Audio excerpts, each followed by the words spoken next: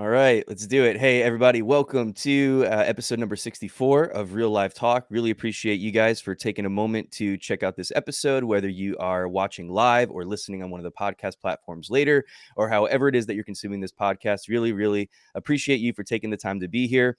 I have been privileged lately to make a new connection with today's guest, Paul Granger, who is a fellow podcaster. Paul is the host of the Where Did You See God podcast. He's been serving in inner city ministry since 2005 with a focus on shepherding others as they seek to love God and love others. He currently serves alongside YWAM in Richmond, Virginia, and some other things that we'll get into as well. But Paul, thank you for being here, man. How are you doing today? I'm doing great. I'm happy to be here. Happy I got some technology to work out, was running into issues, but I like to tell people anytime there's issues coming into a conversation, it probably means it's going to be a good one. So I'm ready for it. Y- Yeah, that for sure has been my experience. And as a podcaster, how often would you say you deal with either on your end or the guest's end?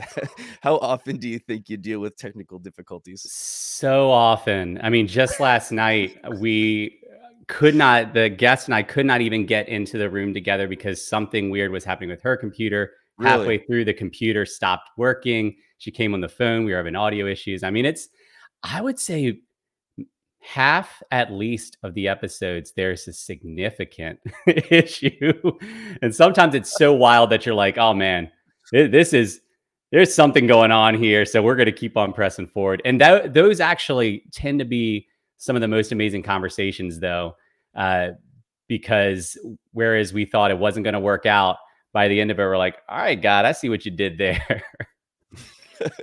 Yeah, it's so crazy because like I'll do these and I do this podcast twice a week. Hmm. And yeah, it's just certain things that are just out of your control, like internet. Yeah. Every once in a while I'll have a crazy internet connection that just for whatever reason just kind of drops off the face of the Right. earth for that 30 minutes, like when I'm supposed to be starting my podcast and like different things like that. And audio connectivity, Bluetooth Hmm. issues, like just different things, different challenges. But Yeah. but yeah, God's good and it usually comes together and works out. Yeah. But yeah, man. Well, I'm interested to learn a little bit about your podcast and how you got into the world of podcasting, and then we'll branch into some other things as well. But Hmm. yeah, tell me just a little bit about your podcast and the heart behind it. Yeah. So it does not exist because I wanted to do a podcast. It actually came about 3 years ago. I had just finished a very, very hard season in a pretty unhealthy ministry work environment that led to me being released without any explanation of why, which Wow. could have been a highly destructive moment. But Mm. what had preceded that was a year of God reworking my understanding of who He is, who He's made me to be, and how I can function in that knowledge, particularly with the truth that I don't work for an organization or a person, I work for God. And so if Yeah. I work for God and God's calling me to do something, then I can step into that no matter how rough my work environment is. But like I mentioned, it led to me losing my job. God gave me a heads up that it was going to happen, which is a whole other story in of itself that maybe we'll tap into. But I actually received what should have been one of the most destructive moments of my life. I received it with an unexpected joy is the word that I'm is coming to my mind. I don't want to say it because it's not a joyful thing. And yet, like there was joy in that space. It Yeah. was very unjust, very It's unfair, awesome. put our family in a hard place. My wife was expecting our third child. We had bills, obviously, we had mortgage, but there was this joy.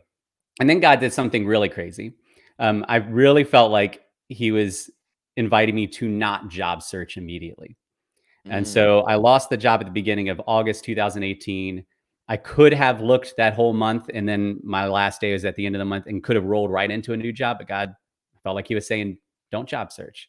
And Wow. then September, that's when I should have been job searching, but I felt like God was inviting me to take a mini sabbatical and to not job search at all. So for two Mm. months, I was not looking for a job.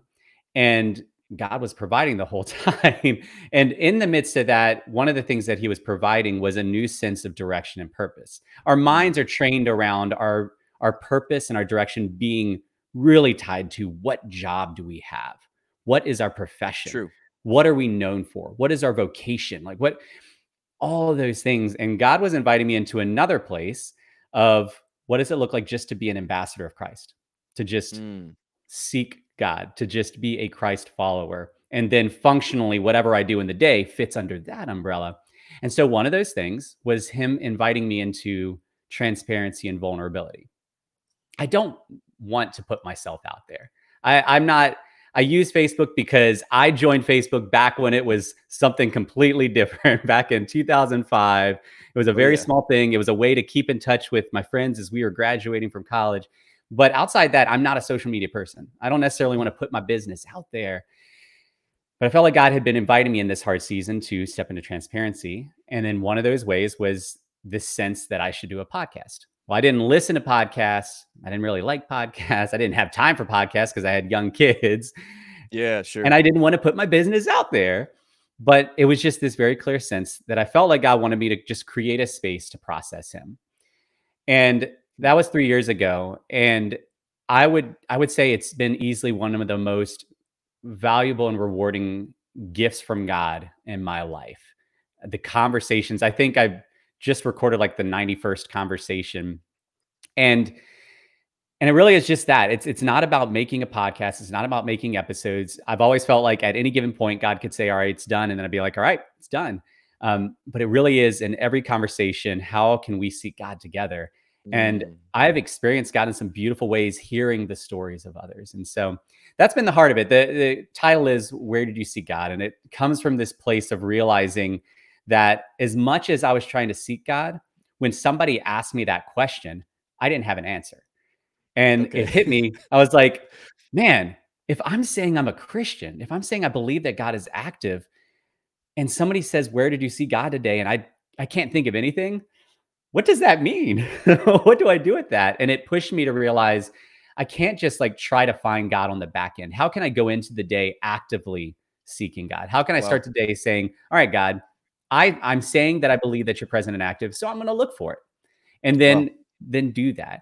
And then press that into other situations where we maybe pull God out of it, our hard situations, our work situations, our bills, sweeping the house, all these places where we kind of separate the spiritual from the human, and realizing, wait, what if we actually looked for God in all these spaces that we don't think of him in? What if we actually look Mm, for God in the spaces that we're longing for him to be in, but are claiming that we can't see him? come And on. so in these conversations with Yeah. people, that's what we've ended up doing. This past season has been focused on healing, and more so when healing doesn't happen. And it's been beautiful to hear how people have actually experienced God when God didn't give them what they wanted.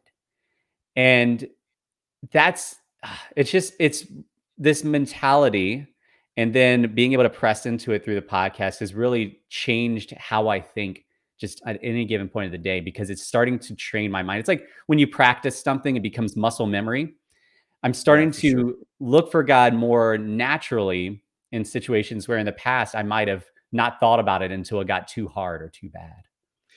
Yeah, so how has that affected, like, how has that difference in sort of your perception? Because I think so often we just have this tendency to look for God, as you say, Mhm. or we expect to see God in the spiritual quote unquote stuff Right. that we do, right? So when I'm reading my Bible, when I'm going to church, when I'm talking to God, when I'm doing these things that I consider to be the spiritual aspects of my life, then I probably have somewhat of a heightened awareness. Hopefully, I have an expectation. I mean, we could even do that. We could go into our time with the Lord and we can go to church and not have an expectation and just we Mhm. just kind of do it out of habit or because it's been our just sort of thing that we've always done or that, whatever.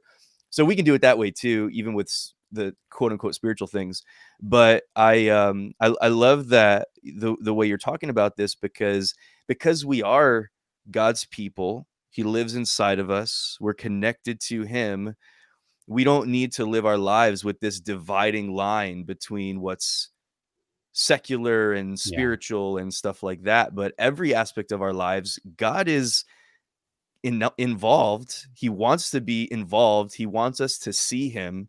Mhm. and we can so often miss out on really cool opportunities where God wants to show up and either show us something or maybe use us to speak into somebody's life, or even whatever it might be, even if it's Yeah. not on that level, but just the enjoyment that can happen as we walk through life with God, knowing that He's there with us.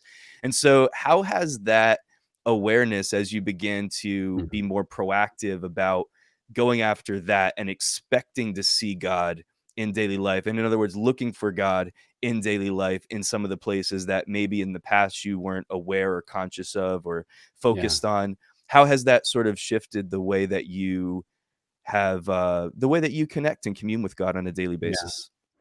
Well, I think the biggest way is that it's actually shifting my understanding of how life actually works. Because Mm, our default is to think of it as you described it. You've got the secular and you got the spiritual. yes. And a good Christian will try to like smush in the spiritual into the secular as best as possible. And you're really successful if you have a spiritual job. Boom. Now your vocation is all spiritual. You don't have to worry about that. But then you get to other stuff that's like harder to like, how do I make this spiritual? And it seems forced at times. And when we think Wow. like that, it's almost like we've forgotten the beginning of the book, right? The beginning of the book is in the beginning, God created the heavens and the earth. And in other words, in the beginning, God created all of it, all of it. Yes.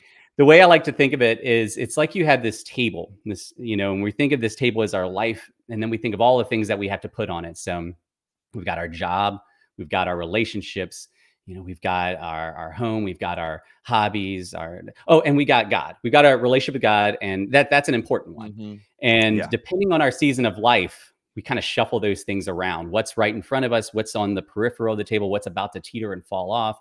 And we try to keep the God piece, as central as possible. But frequently we suddenly open our eyes and realize, oh man, it's teetering on the edge of the table. Job Mhm. has become the central thing of it, right? And the problem with that is that's not actually how reality works. Reality isn't that God is one piece of this thing that we're trying to fit with all the other pieces of our life and meld together and mesh together. The reality is the spiritual is the table. Like Come that's on. actually how reality works. And everything else we're now placing in that context. And it's a completely different thing, right? Because now it's not you having to force these two incongruent things together. Now it's like, no, I am placing my job on my Mm. understanding of spiritual reality. I'm placing my Yeah. relationships. Yeah. And so this process of seeking God, when we step into it, forces us to have to confront those moments when we're actually meshing and trying to push something together and we don't realize it. And Mm. sometimes we learn it in an easy way, like, oh man, like, what if I just kind of take this to prayer? What if I really just recognize this is God's? What if I give this to God? Sometimes we learn it the hard way when it doesn't work out the way we push so hard to make the spiritual and our job work out. And That's right. suddenly it all falls apart. And we realize it's because we were really trying to protect this job and make it work in our spiritual realm. Mm. And and the more we had those moments, the more we find it a little easier to do what Jesus invited us to do, which is to die to self. Because at the front end, we are not good at that. Because naturally, why would we be? Why would we Who just wants to drop our do that? self Yeah. preservation? Right. Like, who wants to Yeah. lose? Who wants to be uncomfortable? Who wants to be broken? Who wants to die? Right. And so, these moments where God invites us to press in and to press in and experience loss and experience recognition of, oh, I was pursuing the wrong thing, then helps us to see what things we actually can die to. I never thought my job, for example, part of the reason it was so painful for several years is because my human thinking, and it was logical, is I need a job because I need income. This is a job I thought God called me to. It's a ministry, like, so it should be healthy. And I'm good at what I do. And I see a like incredible value of what can happen. And I want to do like, so I need to protect this. And the only way that I can protect this is if my boss is on board, but my boss isn't on Mm. board. And so I've got to convince him. So the only way I can feel peace is if he sees me accurately. And that was the one of the moments that I mentioned at the start where God gave me some freedom, because when he made me Yeah. realize that I work for him and not my boss, I no longer needed my boss's approval or my boss's understanding of my identity or my boss's understanding of what my role should be to be what dictated what I did and who I was. Mm. And when I operated off of what God's expectations were, everything ended up falling into place for that to happen. That doesn't mean everything was easier. Again, I lost my job, but it did mean that I found this peace and joy Wow. and a capacity that wasn't there when it was me fighting for my identity, fighting for my desires, fighting for my justice. And sometimes it's good things, but dying to that now puts me in a place where I'm like, I don't have to be ruled by a job anymore. Wow. Especially because I live 100% off of support now. So it's like, I don't need to rely on a paycheck anymore. I don't need to rely Mm. on somebody's perception of, do I have a real job or not? Is it a reputable job or not? Like, I don't have to rely on any of that. I just need to ask myself, am I, to the best of my ability, trying to seek God, trying to step in the direction I feel like He is? And am I willing to be humble enough when I'm not stepping in the right direction to course correct and then step again? Yeah. Yeah, well, it's really cool. Well, so many things are going off in my mind right now based on everything you just said, but I want to run back to something where you were talking about that idea of, when we start thinking about bringing God into my work, bringing God into my workplace, Mm, and especially if we're talking about, a secular, just regular type of job, not a ministry type of a job, but whether you work in a restaurant or you're a doctor or you're whatever you do, right? And so bringing God into that, or even as business, we talk about kingdom business, and we talk about things like that, right? And I think so often we're so limited in our mhm. perspective of what that means, and we think that for me to bring God into my job with me means that, oh, I've got to be like praying for people on my job, Yeah. and I've got to be prophesying to people, or I've got to be telling people about Jesus, and I've got to be evangelizing. I'm not saying that that's not a part of it, and there may be times when God gives you an open door, for that or whatever. But I think that to limit it to that is to really limit how creative God is, because I think that when we go into a job situation, or when we're running a business, and depending on where you are, if you're the lowest person on the totem pole at your job, this still applies to you, right? If you, or if you're the person who's the CEO at the company, it applies to you, because wherever you are, God has placed you there. And there is a certain level of influence that comes with just you being there in that room. If you don't have any actual authority over any of the other people that work there, you still have the Spirit of God living inside of you. So there's a certain level of, you take God's presence with you into that place. Mhm. And so you can, uh, just the Spirit of God living inside of you can affect the atmosphere and things like that. So I think that there's a certain, we just kind of limit God to these things that just make sense in our mind, where I think Mhm. that God is so interested in giving us creative ideas and creative expression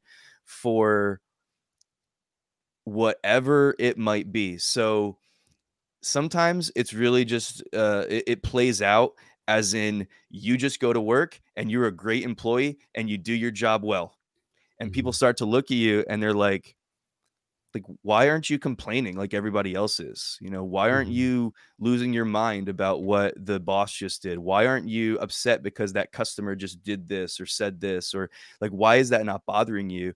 And you begin to put that piece that you're talking about begins to be Yeah. displayed through you, and people can begin to see the goodness of God. I really think that there's something that God is so intentional about when it comes to his people standing in that place of, whether it's a vocation or again a business or whatever it is, but that place that he's called them to be, to really take on a mindset of I'm here to serve.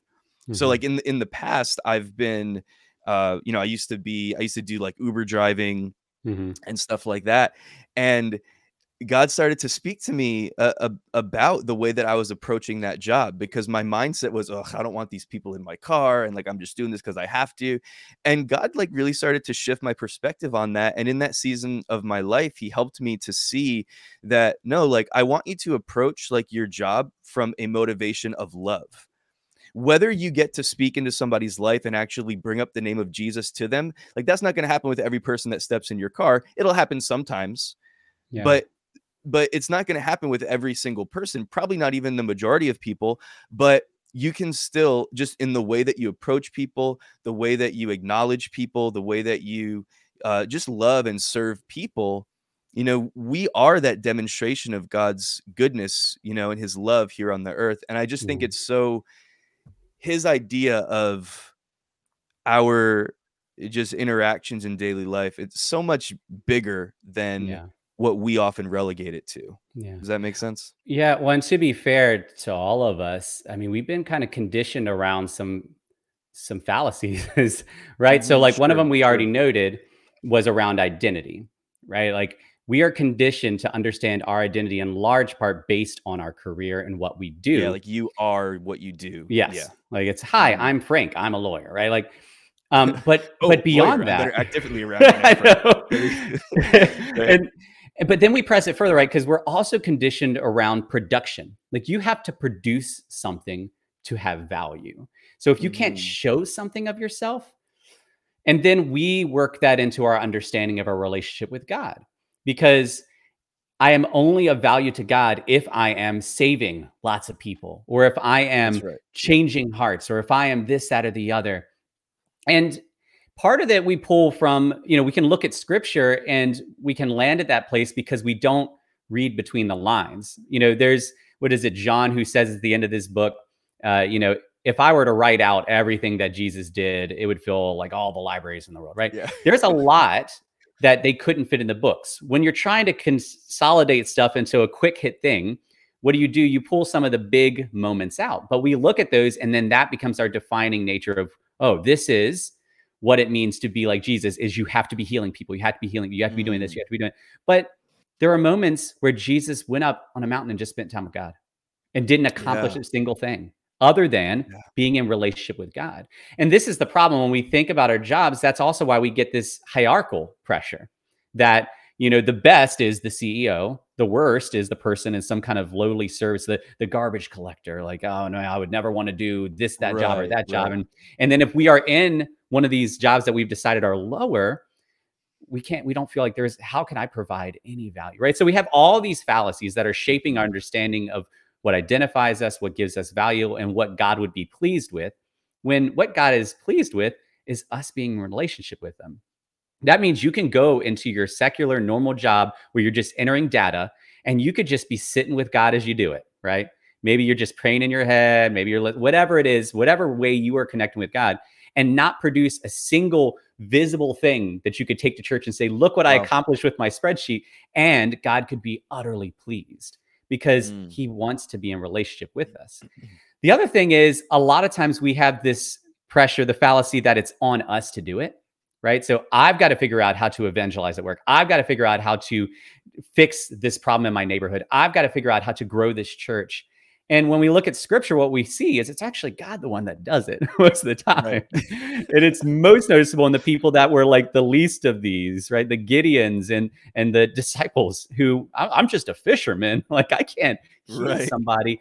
And what they did was just follow Christ or follow God. And God is the one who provided the opportunity. Sometimes, like Philip, Mm. they weren't even looking for it. Philip was just walking down the street and he overheard somebody, right? That was like reading scripture or something and didn't understand. Philip wasn't actively going to look for that person. God provided the opportunity because why? Because Philip Wow. was just walking with God. And so, Yes. whatever somebody's job is, you don't have to have a spiritual job to have a spiritual job, because your spiritual job is Come to be an on. ambassador of Christ, to be a Yeah. child of God. Like that is your role. And then you functionally go and serve in a place if that's where you find yourself in that season. But that could Yeah. change at any point. You could be like the disciples, again, on a boat, fishermen, and then in a moment, Jesus is like, all right, you're unemployed now. And they were. Like they didn't have a functional job in the way they understood it from that point on, because they became ambassadors of Christ. And God Mm. provided for them, and God worked through them in ways that they could never have accomplished on their best fishing day. In fact, their best fishing day was because Jesus provided the fish, right? So like there's all So these good. fallacies. So it's fair that Yeah. we struggle with this. It's fair that we wrestle with this. It's fair that we can be in a job and feel like I'm not a good Christian, or I don't see any purpose here because of all those things. The good news is just as Jesus met the disciples on that shore and immediately changed everything, if we're willing to look for God, if we're willing to listen for what Jesus might say, Jesus can say, hey, I'm going to keep you where you are, but it's all going to change like Wow. that. There can be such a fine line too. Like the devil is such a legalist that like Mhm. he'll bring these lies into your head, and there's such a fine line that we can miss it. Like I remember just as a high school kid, and I Yeah. love the Lord, and I grew up in Christian schools, but in from my sophomore year on I went to public school, and I just immediately from day one, I felt just like this intense pressure to try to like be different and to try Mhm. to speak about Jesus and to try to like do these things. And I felt like if I wasn't doing that on a daily basis, then I was being a bad Christian. And there was all this pressure on myself. And I didn't realize because I guess I just didn't know. Like I knew God to an extent, and I had a relationship with him, and I enjoyed, intimacy with him and fellowship with him and stuff like that, but I didn't know him enough to know that that voice in my head was not his. Mm. And so I thought that God was putting this pressure on me to somehow to perform and to be obvious that I'm a Christian and to all this kind of stuff. And I wasn't, I wouldn't have been trying to hide it anyway, but it Yeah. was just this thing where there was this pressure, and I always felt like I wasn't measuring up. And there's like this line, this thin line between like, does God want you to evangelize the lost? Mhm. Sure, of course. Does he want you to tell your friends about Jesus? Sure, of course. But is he telling you, if you don't do this, you're not a good Christian? If you don't do this, then I'm gonna like, no, absolutely not. That's not how God speaks to us. That's Yeah. not the way that God talks to us and the way that he leads us. Yeah. He leads us by his grace. He Yeah. leads us in a loving way as a loving father. And so, yeah, it's just crazy, like the pressure that you were talking about, the pressure that we put ourselves under sometimes to try to perform a certain way. And you mentioned identity. I really think that it comes down to, an identity issue. And again, Yeah. you are not the sum total of like the job that you have or the money in Mhm. your bank account or the friendships that you have or the followers that you have or anything like that. You're who God says that you are. And when you learn to Yeah. live in the reality of that, and then, work becomes an outflow of who you are and who God Mhm. created you to be and his goodness in your life and the friendships and relationships that you have. Those things become like an outflow of that, but they don't define who you are, Yeah. you know? And identity and control. We do not like to be in a situation in which we don't have control. Now, some people are like really, really want No control, but I way. think all of us wrestle with that when we're in an Sure. uncontrollable situation. It puts fear in us, and that's really what Scripture invites us into. And again, you look at most of the people in Scripture that we celebrate as heroes of the faith, they were invited into places where they had no control, where not just they couldn't control what was going to happen, they didn't even know where they were going. Wow. Joseph had a relationship with God, and God blessed him with the capacity to have these dreams and to understand dreams. He wasn't perfect, but he was trying to seek God. And, to the best of his young ability as a teenager, a young adult, whatever he was at the time. And he kept finding himself in these uncontrollable situations, thrown into a pit. He can't get out. He can't. Am I going to Mm, die here? Then sold into slavery. All right. Am I a slave now? Is that it? Like, and then getting thrown into prison. All right. Am I going to die in prison? Getting his hopes yeah. built up that he was going to get freed out and then spending more years. Right. And then ultimately he lands as second in command. Now, our problem is because of that hierarchical thinking in our mind, that production thing, like we like to jump to that part of the story and be like, and that's the answer. If you seek God, you'll be second in command, right? That's not the moral of the Right. story, Right. Hmm. right? But Joseph had to operate in this place of still choosing to trust God when everything seemed out of control and he knew for a fact he had no control at all. And so, like, Wow. when we're thinking about our own lives, when we're thinking about our jobs, when we're thinking about how am I going to serve God, when we're thinking about what am I supposed to do to honor God, we start to feel that pressure because we feel this sense that we have to control where we are heading. How am I going to be a good Christian? How am I going to accomplish this? I spent 5 years working with young adults through internships, and I had conversations with hundreds and hundreds of young adults. And so many of them, they were more often than not in the midst of college or just having graduated from college. And so many of them were in these existential crises where Mm, they did not know what to do with their life. right? Because they had the pressure functionally of what am I supposed to do after I graduate? What job am I supposed to get? What if that's not the right career? What if I don't like it? My parents are telling me I have to do this. My friends are telling me I have to do this. I want to do music, but that's not going to make me any money. And I did it. And then they have the same feelings being melded into their understanding of their calling. What is God calling me to do? What does he want me to do? What does he want me to do? What does he? And I remember just realizing there's such a pressure on having to figure out what you're supposed to do that we forget Right. that God told us. He said, love God and love others. Right? That's Come that's on. what we're supposed to do. And then somebody could pull back and say, but yeah, aren't you supposed to have a job? Aren't you like you have to figure out no, actually you don't. I mean, functionally it takes a tremendous Not in amount your of faith. obviously. But really like, I wish I could remember. There's some well-known pastor or theologian that does this analogy around this rope. And it's imagine this rope is going on for eternity. And he literally had a rope on this and it goes off the stage and you can't see where it ends. He's like, imagine this goes on forever. And then he holds up the end of the rope and there's like an inch of red tape. And he's like, imagine this Mm, red tape is our life and the rest of this is eternity. We spend yeah. so much time looking at this red tape. And that's what we do, right? All these things that we're getting scared about, frustrated about, all this pressure we feel around how do I seek and serve God, it really is relegated to this when Yeah. in reality, God is just saying, just seek me first. Like just right now, whatever you're doing, like don't worry about trying to figure out this part or Come that on. part. Don't worry about doing this thing right now. Just stop what you're doing and just seek me. And all the rest will follow. Anything that doesn't follow, it's because I didn't want it to follow. You don't actually Wow. need those things, right? And so, yeah, there is this pressure. There really is this pressure on how do you be a good Christian? And the Yeah. answer is you seek God, you love God, and you love others. Wherever your situation, whatever you feel like your level of faith is, whether your job is you're the lead pastor or you're the garbage collector or you're unemployed or you're homeless or you're a CEO, like all of us have that same invitation to seek first, to love God and love others. And all of us have the Mm. opportunity to receive the same beautiful, full life that comes from that. Wow.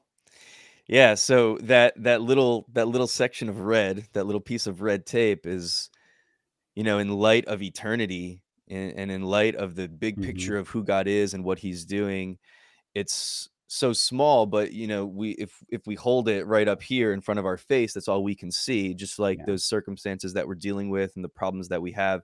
When we focus in on the wrong thing, then yeah, it begins to affect every area of our lives, right? When we're Yeah. focused on the wrong thing, then we can look at that and be like, oh well, this is consuming my whole world and it requires all my attention and all of that. But when we learn, as you say, like to live in light of eternity with really our hearts and our hope and our expectations of the future anchored in something that goes beyond our circumstances, but the reality of, again, of who God is. And Yeah. I think that it lends just a different perspective where we can see things differently. Okay, I lost my job, but God still said, God's command is still the same. Hmm. Love the Lord your God with all your heart, soul, mind, and strength, and love your neighbor Yeah. as yourself.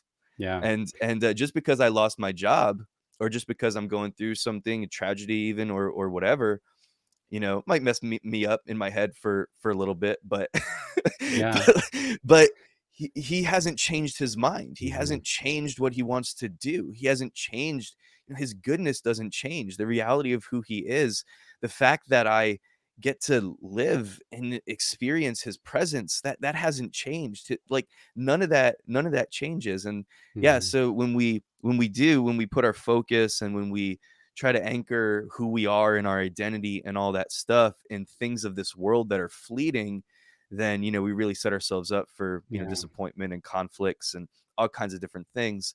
But yeah, when we can maintain that focus on him, on who he Hmm. is, it's just Yeah. everything changes, man. And so Yeah. I wanted to, because you were talking about how you lost your job, and then God Hmm. was like, "Oh, by the way, don't go get another job."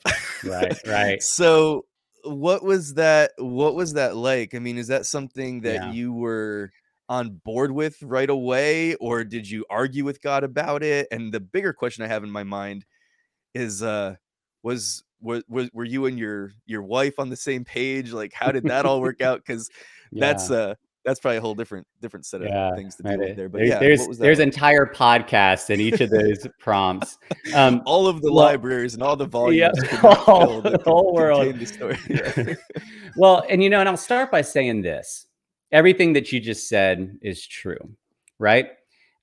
And we can come to a place of accepting that if we just set our eyes on God, like we can find full, like that is true. But once we get our mind set on that, then we hit another level. Because, right, we want to believe that once we Sure. kind of attain a spiritual truth, then we're good for the rest of our Good. lives. Mhm. One of the things that we hit when we recognize that God operates on a different reality than the world does, the next thing that we realize when we start to step into that, maybe even joyfully, is, oh, but the world still does operate in this other reality. Like there are people that still believe these things that I know aren't true. Take income, for example. In order to live, you need food and shelter and water. In order to get those things, you need money. In order to have money, you need a job. Therefore, logically, you need a job. Sometimes you get lucky and have some other source of income, you win the lottery or something like that. But for the majority of people, you need a job. So here I am in this position where I have lost my job. My mind is working in that place of, in order to care for my wife, my two kids, and my child on the way, the Oh. mortgage on a house. We actually were paying the mortgage on another house. That's a whole other story. So Mm. significant expenses, losing half our income, like the math doesn't work. Therefore, I need to make up the other half of that income. So I need a job because I need money. And what God was saying to me is, no, you need me, period. Right. And, Yeah. the good Christian me is like, oh, yeah, yeah, I need you, God, but I also need money. But this is the same God who, when I need you Jesus to give me money. Come on. when Jesus and a disciple were going into probably Jerusalem, I don't know, but there was a tax being collected at the gate, Mhm. and they didn't have money on them, and the disciples like, we need money, so what are we gonna do? Jesus is like, man, go over to that fish. Goes over to the fish, and there's money in the fish's mouth. Right? This is the God we're talking about. He can make money Mhm. appear in a fish, and so I had experienced enough stuff in my life by the point that I lost my job that I was starting to really understand that God and really understand the invitation he was inviting me into and really understanding how I fit into that. And because of the way that I lost my job, and particularly because of the way that God gave me a heads up and provided me indescribable, unexpected joy in the midst of that, I was kind of riding on a spiritual high for the first 2 months there. I was feeling good. The two men that fired me during that meeting, I prayed for them and I encouraged them, and like all these things that like I knew were not of me. And so I'm like, oh my goodness, this is like God's working. And then I had that sabbatical month. I'm like, yeah. And then the sabbatical month ended. I was like, oh, I'm supposed to job search now. Oh man. And then I started to feel like anger and frustration over the Yeah. injustices that had happened to me. And I'm like, Mhm. well, what's wrong with me? I thought I had forgiven them. I thought I had healed from that. So what's wrong with me? And I'm starting to feel all these things. And God very gently was just like, just keep walking with me. Because again, our mentality is once you're on the right path, the path is great from then on. Mhm. But Yeah. God's inviting us to keep walking, knowing that the path will have trouble on it. And so I was in this place where I recognized I had these two mindsets that I could take. And I found myself more aware of them than any other point in my life. The mindset of what it meant to trust God and the mindset of what it meant to like fall back on human logic. And the more I pressed into the former, the more the latter kind of lost its hold on me. And so with the finances piece, there came a point where we had ran the numbers and it's like, all right, this is the point where we need to start functionally have to start buckling down because the money is going to be gone soon. Whatever we got saved up Mhm. is going to be gone. And that's it. Well, this is all falling in such a place that period landed during Christmas, right? Okay. What an Yeah. awful time, right? Yeah. Um, but I felt like God was saying, trust me, don't stress. Don't try to find a job just to get money. You don't need money. You need me. I am Mhm. provider. Trust me, I can provide, right? This is the thing that I feel like he's pushing in me. And here's what's so Yeah. hilarious is not only were we already like on the spreadsheet on our way to red, I blacked out in a restaurant and they called an ambulance and I ended up spending a week in the hospital. I was fine, by the way. I walked myself to the ambulance, and the only reason they kept me there is because there's a history of heart issues in my family, and so they wanted to do all these tests. And I got there on the weekend, it got held up, and I was there a whole week. But of course, I'm thinking, medical bills. Then our car had some issues, right? That was a pretty substantial cost.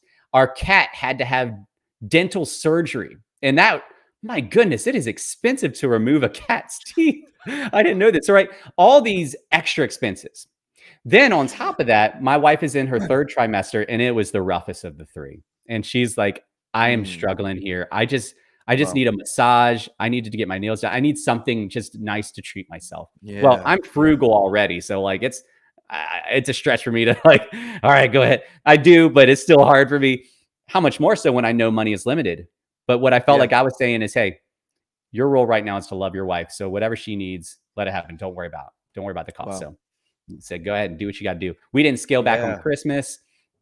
And the week after we had a whole bunch of big expenses, the next week we got 3 checks in the mail that we did not know were coming. They had never given before. And it totaled pretty much the amount, if not exact, to what we needed on those new expenses.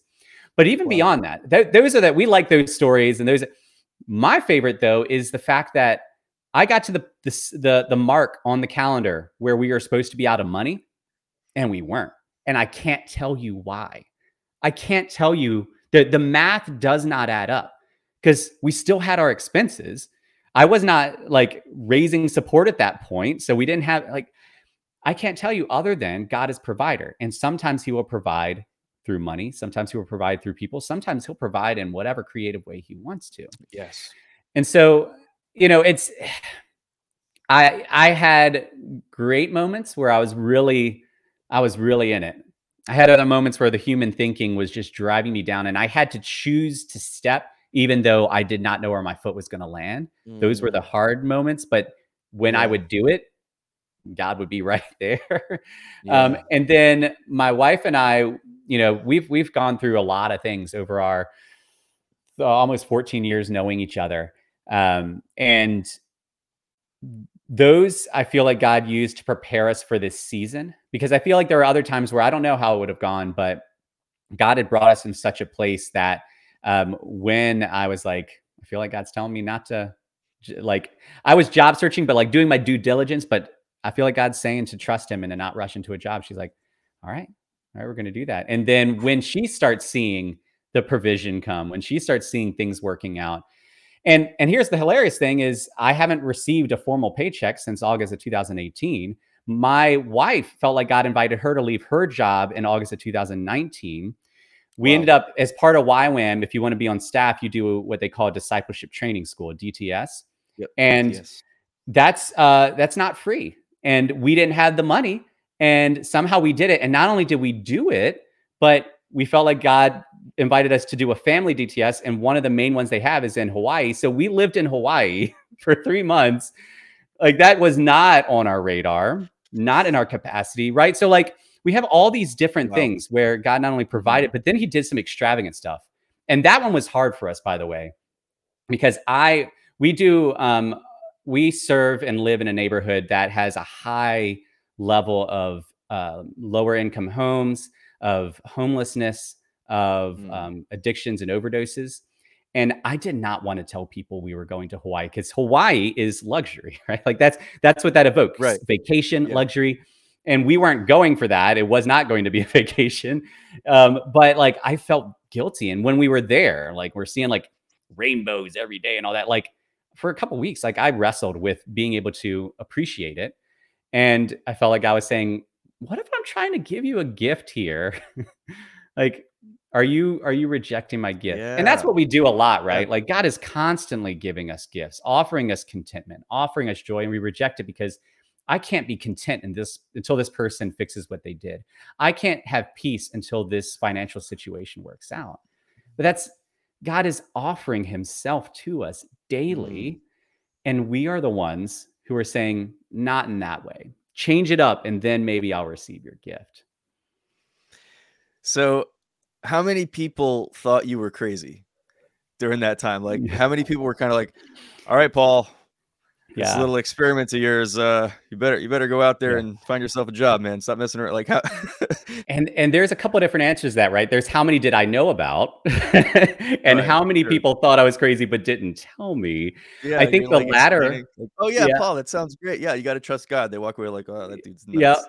When especially because, I've worked in ministry for the bulk of my working career, and the mentality around ministry is it's nice when you're young to do support raising, but once you're grown, you need to get a grown job, right? Like, so there are some Mhm. mindsets around that. There are some people that like were like smiling, but they were questioning. I don't know what's going to happen to Paul and his family. My favorite is when Becca, my wife, decided that she was going to leave her job. It was they were okay and understanding when I was going to step into not having a formal income and doing fully support based ministry. They accepted that. When shortly after their daughter and daughter-in-law said, "Okay, well, I'm going to as well." They're thinking not just of us but of their grandchildren, Yeah, and right, right. this was one of the most beautiful moments for me in that period of time. Is different parents react in different ways, but it was hard for most of them. Um, and they respected us enough to let us make our decisions. But, a couple made it clear, I just really hope you're thinking about this. Yeah. And what was so beautiful is that, and I'm just thinking about this now, so I'm piecing this together as I talk, but we're called to love God and love others. And what was really beautiful is by choosing to not stop us, by choosing to respect our decision and to trust us, that was an act of love towards us, which ended up, because we were trying to seek God, ended up being an act of love towards God between them and God, whether they realize it or not. And God showed his love to them by pretty much almost every one of them had a moment shortly after their period of concern where God like gave them peace in an unexpected way. Wow. One of them, who really was concerned, the next day he came up to me and like he had been reading the Moravian texts, and the passage was like precisely about provision and God as provider. And he came and showed it to me. And then like it was this moment where he realized, okay, like maybe God's doing something. But then it really, really, really spoke to them when a year later we hadn't lost our home, right? We hadn't Mm, gone into homelessness. We hadn't yeah. given up on all of it. When 2 years passed, right? Like, and now we're coming up, I guess, to the 3 year mark of living this crazy life. And Yeah. we're we have not missed a single bill in this entire time. Have not missed a single bill. And so here's the thing. That is it's the question you asked. How many people thought you're crazy? We like to ask that question until it's directed at us. And we don't want people to think that we are crazy. We don't want people to look at us like we're crazy. And that fear often stops us from accepting an invitation from God. Because Mhm. we know if Yes. I do this, someone's going to look down on me. Someone's going to question me. And definitely can't do it if I still have questions. Like, I think this is God, but I'm like at 51%. So what if I step in my 51% and I was wrong? And then what? And it's like, this fear cripples us from actually accepting this full life, these opportunities, these miracles, these Yeah. experiences, because we're worried about what people think of us. But those people are in the red tape, right? Their opinions Right. are even less than that. Opinions come and go. But if Mhm. if you step towards God, it really doesn't matter if you succeed or fail at whatever the thing is, because the Yeah. real test of success is, did you, to the best of your ability, step towards God? If the answer is yes, then great. If everything else fell apart, doesn't matter, because like I stepped towards Wow. God. God's the one that matters. So awesome. God's so kind, in the Mhm. way that he allows those things to play out. Like you even said with him giving these experiences, right? Like to other people in your life that were important to you. Like God didn't have to do any of that. Like Yeah. you could have just done what you were doing and sort of lived with that stigma for for a Mhm. while. And sometimes that happens, but God's just so kind in the way that he allows things that we wouldn't be able to foresee. We wouldn't be able to foresee that. And yeah, we for sure can allow sort of that pressure from family or friends, or from again, like the easy ones, or the finances and the bills and stuff like that. We Mhm. can allow these external pressures to really come in and cause us to disobey God at the end of the day, to not Mhm. go forward in that. And I don't think it's the kind of thing where God's like, okay, well, you didn't listen to me, so it's over. This whole like, we're no relationship. Like, it's not like that, but where you see how much fuller and how much richer your life is because you did it his way instead of doing it your way and trying to figure everything out on your own. Mhm. And it's just so cool the way that he Yeah. does that. And yeah. So, like, how did that process go? Like, did you raise support in a traditional sense, like sending out letters and stuff like that? Or how, Well, how did that process work? yeah. So, as I mentioned, I've done ministry for most of my working life. So I've experienced multiple forms of fundraising, from being a young person doing like a summer missions thing, and I have to raise a certain amount so I can Yeah. get my plane, right? Like, to, you know, working at a larger ministry where we had to functionally raise, but we still got paid whether we raised it or not. And, I've experienced all these things. And what was really interesting to me is when I started officially with serving with Youth with a Mission, and officially like communicating myself out as I am just full time ministry for the community and I'm living off support. What had preceded that was what I described before, this this experience of learning who God is as provider, this experience of learning the actual reality about money and income and what I actually need. Mm, And even funnier is YWAM came about not because I was looking for it, but it was a conversation where the invitation, I wasn't even expecting it. And when what I loved about it is Chris Zinchuk was the guy I was talking to, and he was leading the base. And I'd been, man, doing all these applications, right? And you have to really sell yourself, and you have to then try to figure out, okay, this is what I feel like God's calling me to, but the job does this. So how much of what I feel like God's calling me to can I mm, squeeze into this role? And I like all these things. And I'm like, I yeah. didn't find anything that I felt a peace about because I had some clear senses of things that God was inviting me to. And what Chris said to me is basically, I'm not hiring you for a job or anything like that. It's not like I have a gap that I need filled. I just know you and know how you operate, and I feel like you'd be a good fit for a team. And your job will be whatever God's calling you to do. That's what you do. So if God's calling you to do your podcast, that's part of what you do. And I'm like, oh, that's awesome. So right, it was on that level. It was the Great. best case scenario role. The one caveat is there's no money attached. Right? You don't get paid. It's a small A thing. small detail, Paul. And so Yeah. and so he was concerned about that, right? He's like, hey, Paul has a Mhm. family. They just had another baby. So now they got 3 kids. I don't know how he's going to feel about that. And I was like, let me tell you something funny, Chris. God has been putting these thoughts in my mind. And there was this other opportunity I was considering where I would have to raise some money. So on a whim, without telling people anything, I just put it out there. Hey, if I were to go fully support based, I'm just curious if anybody would want to come alongside me in that. And I made like a Mm, little form people could fill out. And by the time I had that meeting, like, and within a week, actually, there was like $14,000 pledged with like no work, minimal effort. Now, wow. again, I've raised support. Like, I have not been that successful before, right? To Yeah. get like 14,000 a week. That's just Yeah. never been my thing.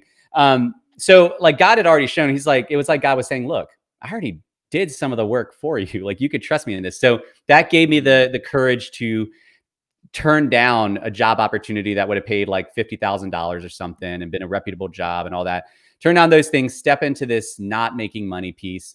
But then the next thing that felt like I was saying was kind of crazy. And I felt like God was saying to continue this idea of not stressing over money, to carry that into how I invited people to walk with me. In other words, mhm. the Wow. default is the only way I can do this ministry is here's our expenses. So I've tallied it up. This is the bottom line. We need this much money in order to do this. And so I have to raise this much money. And I'm not saying that's a bad thing. Sometimes that is what we're invited to do. But oftentimes that can be a mentality that is brought about by fear or can lead to fear because it comes about, I have to cover these expenses. And God's like, look, Wow. already you haven't had the money to cover your expenses and I've been covering it. So what I want you to do is just invite people in. Invite people to walk with you. Invite them to give if they want to give. If they don't want to give, that's fine. If they want to give $5, that's fine. If they never give anything, that's fine. Just invite people to journey with you. And that mindset has pretty much, I have not felt like God's freed me from that mindset yet, right? To like do a big, like, all right, now here's how much I need. Can we reach that? And he's provided. Now, it's also meant I've had to trust him just as the Israelites had to trust manna. They couldn't stockpile, right? And know that they're covered for the next. Right. Like, there have been times where we've had to trust that tomorrow the manna would be there. But it's just in those moments, it almost solidified even more the invitation. Like, I know what human logic says, that if we don't get this money, we're going to be in trouble.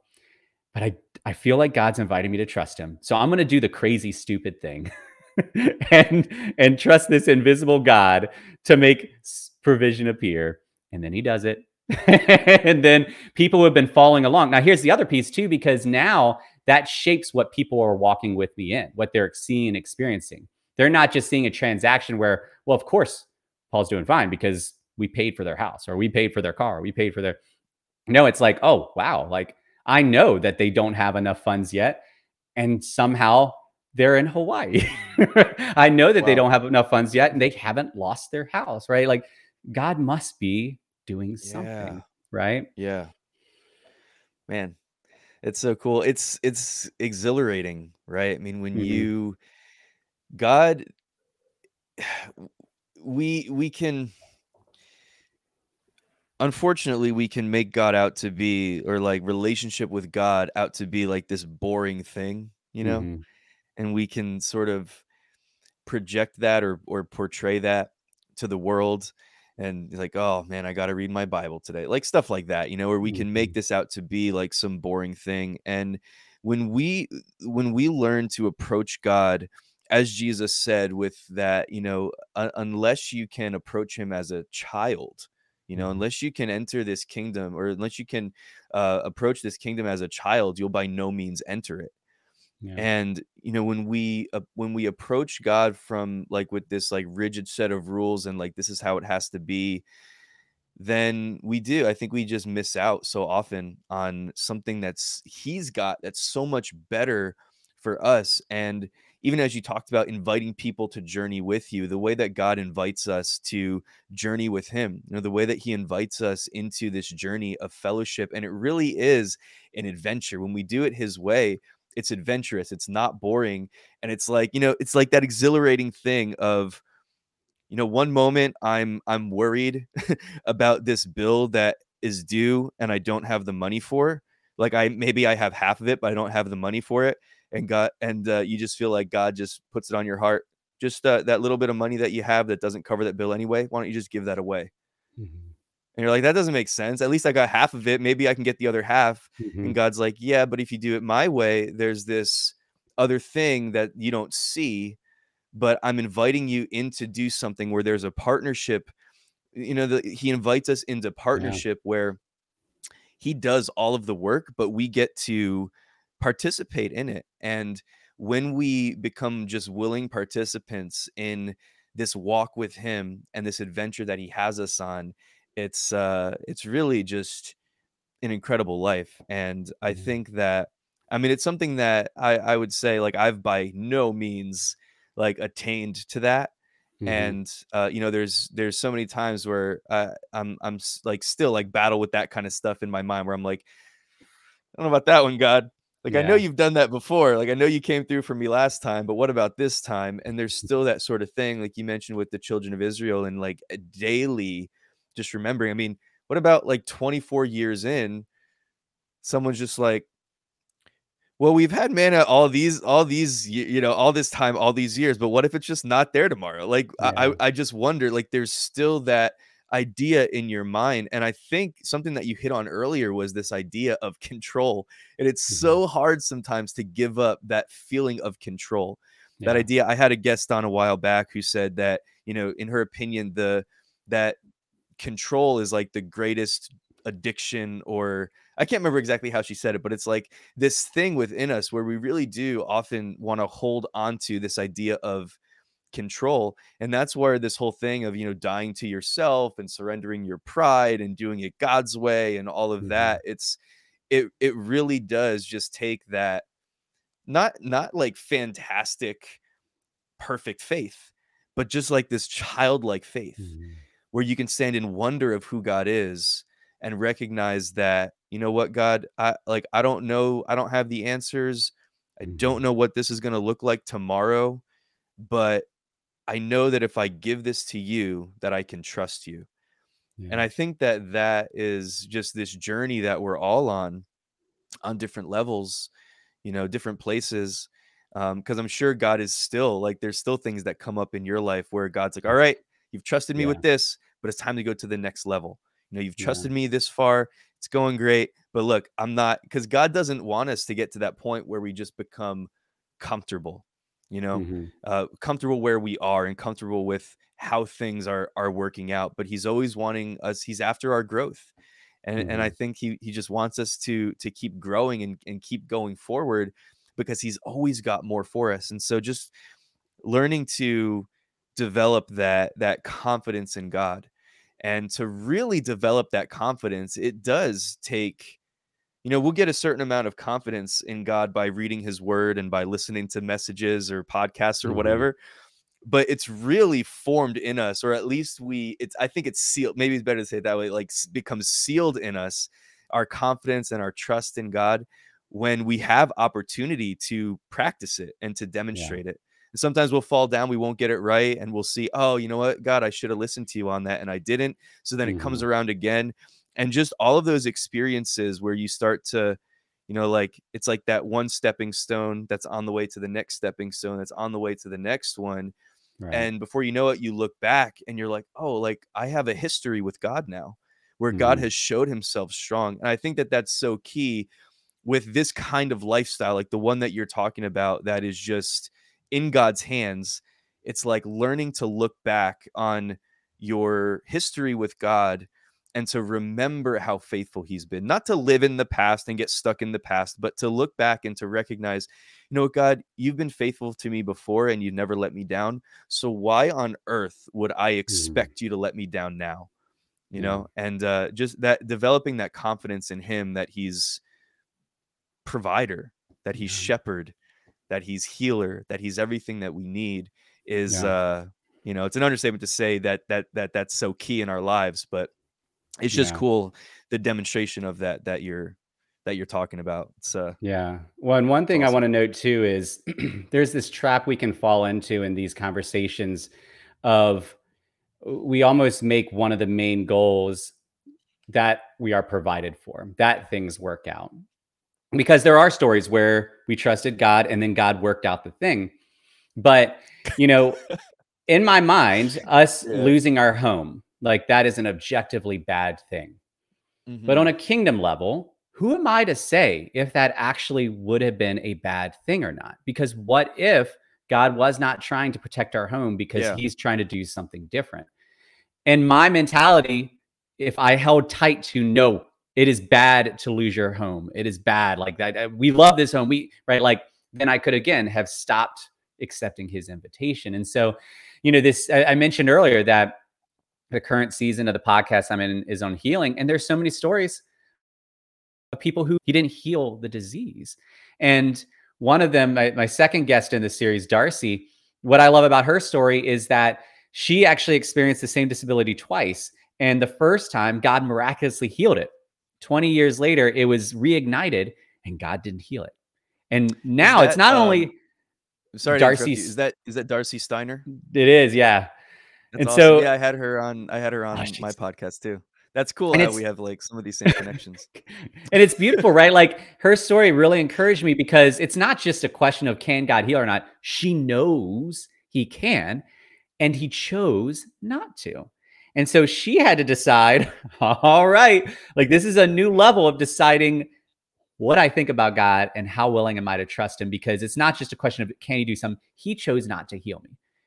If I am to believe that he is still God and still good, then he must know something that I don't. And what she realizes now, a few years later, is she told me after we finished recording that she, and not in these words, but essentially, like, would she love to be able to walk like she used to? Yes. Would she want the suffering to be taken away? Not necessarily, because she has experienced God so deeply deeper in the suffering than she ever did on her healthiest days, right? That's not normal human logic thinking, but that's what Mhm. God's inviting us into. So, in these situations when we're trusting God, one of the big pieces of it, one of our big pieces of maturing is to say, God, I really hope that this works out. But even if this doesn't, I'm still going to choose you. And the reason that I know that that's a good thing to say is that's what Jesus said, right? Yeah. That if there's any way, can this cup be taken Mhm. from me, but not my will, but yours be done. Even Jesus recognized this is the most horrendous thing that will ever not just happen to me, but in human history. And I would really like to not experience it. I would really love there to be another way.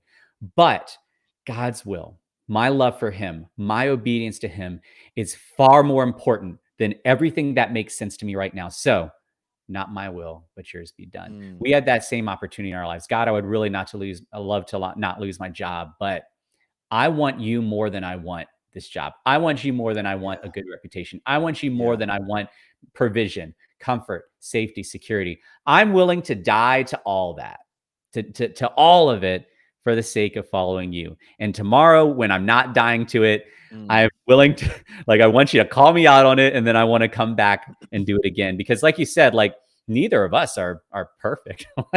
I was Yeah. I was so frustrated by so many things yesterday. I was not probably fun to be around at all yesterday. So frustrated.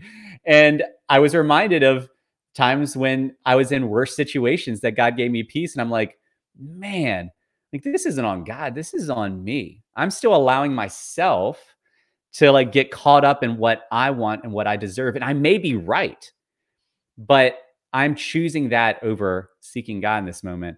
So I need to course correct a little bit. It's a Mm. journey that we're going to take as long as we are living, because as long as we are living, there are still little holdouts in our heart that we're grasping to, that we aren't dying to. And God is patiently helping us to get there. And then in eternity, we'll finally get to experience what it's like to not have any holdouts, to be utterly devoted to God, to be utterly in love Yeah. with Christ and nothing else. And it's going to be beautiful. Little by little, we're working our way there. Yeah, we really do have this window of time in this time that we're here on the earth. And it's just this tiny window of time, like you said, in light of eternity. But it's this time like when we get to heaven, and we're like, we're not gonna need to like do any of this stuff anymore, right? Like there's not going to be the need for that. It's going to be perfect. It's going to be perfection. It's going to be God's presence. There's not going to be sadness or tragedy. There's not going to be any of that, right? And it's but we have this window of time we where we get to partner with God's heart, but it's like the idea of eternity, the idea of not having our hearts anchored in this realm, not having our hearts anchored in, like you mentioned, the comforts and the different things that we all like we like those things, right? We all want, like I would love a trip to Hawaii tomorrow, you know what I mean? Like there's certain like we like those things, and I don't think there's anything wrong. I think God wants us to experience the goodness of the world that he made, and I don't think there's anything wrong with that. But if like that's our pursuit and that's the thing that drives us and motivates us, then again, I think we're really missing the point. And the point is, as Paul says, I've learned in whatever state that I am to be content. I can be content with a lot, I can be content with a little, because whether I have a lot or I have a little, that's not the point. The point is that you're the same. And so if my heart is directed toward you and to knowing you more, then everything else, this is a different passage, but like I've counted everything else as loss. I've counted everything else as rubbish, as garbage in comparison with knowing you, because that is the supreme goal of my life. And Yeah. when that's the supreme, when it's about knowing him, and so it becomes about, as you've mentioned a few times, loving God and loving others. And that really is the purpose for our existence. And we know that that's the purpose and that's the reason why we're here. Then, these little things that happen, yeah, they affect us, right? They affect us. We get sad, we get frustrated, we get angry, but we don't have to live there. We don't have to stay there, because again, that's not the purpose of my life is not to be in comfort. The purpose of my life is to be connected with my creator. I think one of the important things that God's inviting us into is, I mean, we said it before, love God and love others, right? But love Mhm. others isn't simply just doing stuff, isn't simply just like checking off boxes. Like love gets really messy sometimes. Love gets really confusing sometimes because sometimes in loving someone, you don't know how to fix the situation, or you realize, oh, maybe I'm not supposed to fix. Like folks that look like me that come into neighborhoods like where I live, that has been a typical issue of like coming in and like, I know what your problem is and I'm going to fix it. And that's not, Right. Yeah. that Yeah. oftentimes starts with this sense of desiring to love, but isn't the type of love God calls us to. It's forced me to recognize I've got to humbly confront myself in my interactions with others. But I also need to recognize that it's not that people have stuff to learn from me. Like there is a lot I need to learn, not just from God, but from others. And that Mm. only happens Yeah. when we are authentically in relationship with God and others, when we are authentically agape loving God and others. That's what it comes down to is that you mentioned that word authentically loving, authentically loving people. And I mean, we look at Jesus. I mean, that's what he did. Mhm. We can get this. I don't know. I think it's a misconception. A lot of people think that Jesus was poor. He didn't have anything. He didn't have a home. He didn't have all this kind of stuff. And I don't think that Scripture supports that. But at the same time, he traveled around and he was never afraid to get like in the trenches with people and like Mhm. to go to the people that society looked at and said, that they weren't worth it, that they weren't good enough, that, they were considered to be sinners and they were considered to be, not the kind of people that someone spiritual would want to hang out with. And Jesus would just always go to, he'd go to the lowest of the low as far as the Mhm. way that society looked at them, but he never saw them that way. He didn't look at them as less than because of their Yeah. circumstances of life. And he would go around people that just needed an authentic experience with God, that needed, the woman who was caught in the act of adultery. Like she didn't need, there's all the people around her condemning her, about to stone her. And what she needed was a moment with her heavenly Father who could see beyond her mistake that her mistakes and her lifestyle that she had made, to really see to her heart. And like Zacchaeus up in the tree just trying to see Jesus, and Jesus says, I'm coming to eat in your house today. And that was something that would have been like, oh, he's a chief tax collector. Like that would have been something where Jesus would have been well, he was, the passage even says that he was ridiculed for that and mocked, and they were offended with him because he did that. But he's like, that's not what this is about. He's not he's just, what he demonstrates to us is just being that willingness to step outside of our comfort zone. The point is with whatever God has called us to, again, to demonstrate him well, and that's something that we grow Mhm. in. I mean, none of us do it perfectly by any means. But learning how to demonstrate him, to put his love, to put his goodness on display by serving, people around Mhm. us. Yeah. So Well, and one of the metrics to that can be like sometimes the metric for us is what am I accomplishing? We talked about that earlier. But for me, I'm learning the best one is to position ourselves where we can be humble enough to like every day say, God, I think I'm seeking you. If I'm not, call me out. Right. Like if I'm off mhm. base, because the Pharisees believed that they were seeking God. And they got there because they really held tightly to this idea of holding to the law. But as we know, they got off track enough that they killed Jesus, right? The disciples thought that they were literally following Christ, but then when the moment came to actually follow Christ to his death, they bailed, right? We if even the disciples who were in the closest relationship with Christ in a physical sense had these struggles, then even we will have moments where we think that we're on base. We think that we are following God as best as we can. And if we are humble enough, God could say, I appreciate your heart. I'm going to help you course correct a little bit because you're Yeah. actually holding too tightly to this. You're actually pursuing that. You're actually trying to get credit. You're actually, but that's on us. Are we willing to invite that from God? Are we willing to be in a community of people that will call that out within us? Are we willing to be humble enough that if God said, all right, great, now I want you to change everything, or I want you to sell everything, or I want you to drop that ministry, or I want you to, are we willing to drop whatever for the sake of following Christ? Because otherwise, we might be following something else. Yeah, it's so good. Well, I know we're kind of up against the clock, so I do want to say, Paul, thank you so much for your time. And where would be the best place that we can point somebody that wants to find out more? We definitely want to mention your podcast here at the end, and Yeah. your website, and some stuff like that. So yeah, if you would just take a moment and tell people where they can go to find your content and find out more about what you do.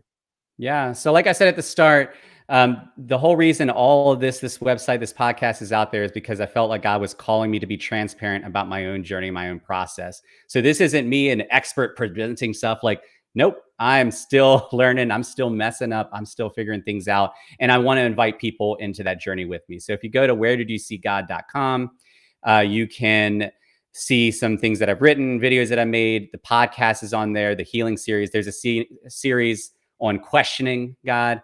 All those things are available. There's also a resource if you want to read the book of Revelation, but you don't want to read the book of Revelation. There is now a free resource on the website. I've also just put it on Amazon, but you have to put a price on it. So if you want it for free, go to the website. I don't need the money, but it's called A Journey Through Revelation for the person who doesn't want to read Revelation. And it's not like a here's what the numbers mean, here's this. It's more like how can we find God in the midst of a very hard and controversial book? So at the end of the day, anybody's welcome to come to those spaces. But really, I'm just trying to learn each day what it looks like to walk towards God. And I want to learn that alongside others. So join me. Awesome. Love it. Well, thank you again, sir. Appreciate your time. It's a pleasure to. This was, I don't know if I mentioned this at the beginning or not, but this was our first actual conversation with each other. And so Hmm. it's been cool getting to know you and hearing your story. And I appreciate what you're doing and your heart toward serving your community. And what's really cool to me is that it's not just you, but it's your whole family, even with your young kids and stuff like that, kind of coming together and just wanting to express the love of God to the people around you. And in practical ways by getting involved in your community, by getting involved in your neighborhood, having conversations with people, serving people. It's really, really cool. So again, thank you for your time, Paul. Yeah, my pleasure. Thank you. Thanks, everybody. Have a good one. We'll see you next time. Let's see. What is today anyway? Today's Thursday, right? Is today Thursday? Yeah. So we'll be back on Monday with the next episode. I hope you guys have an awesome weekend. See you next time.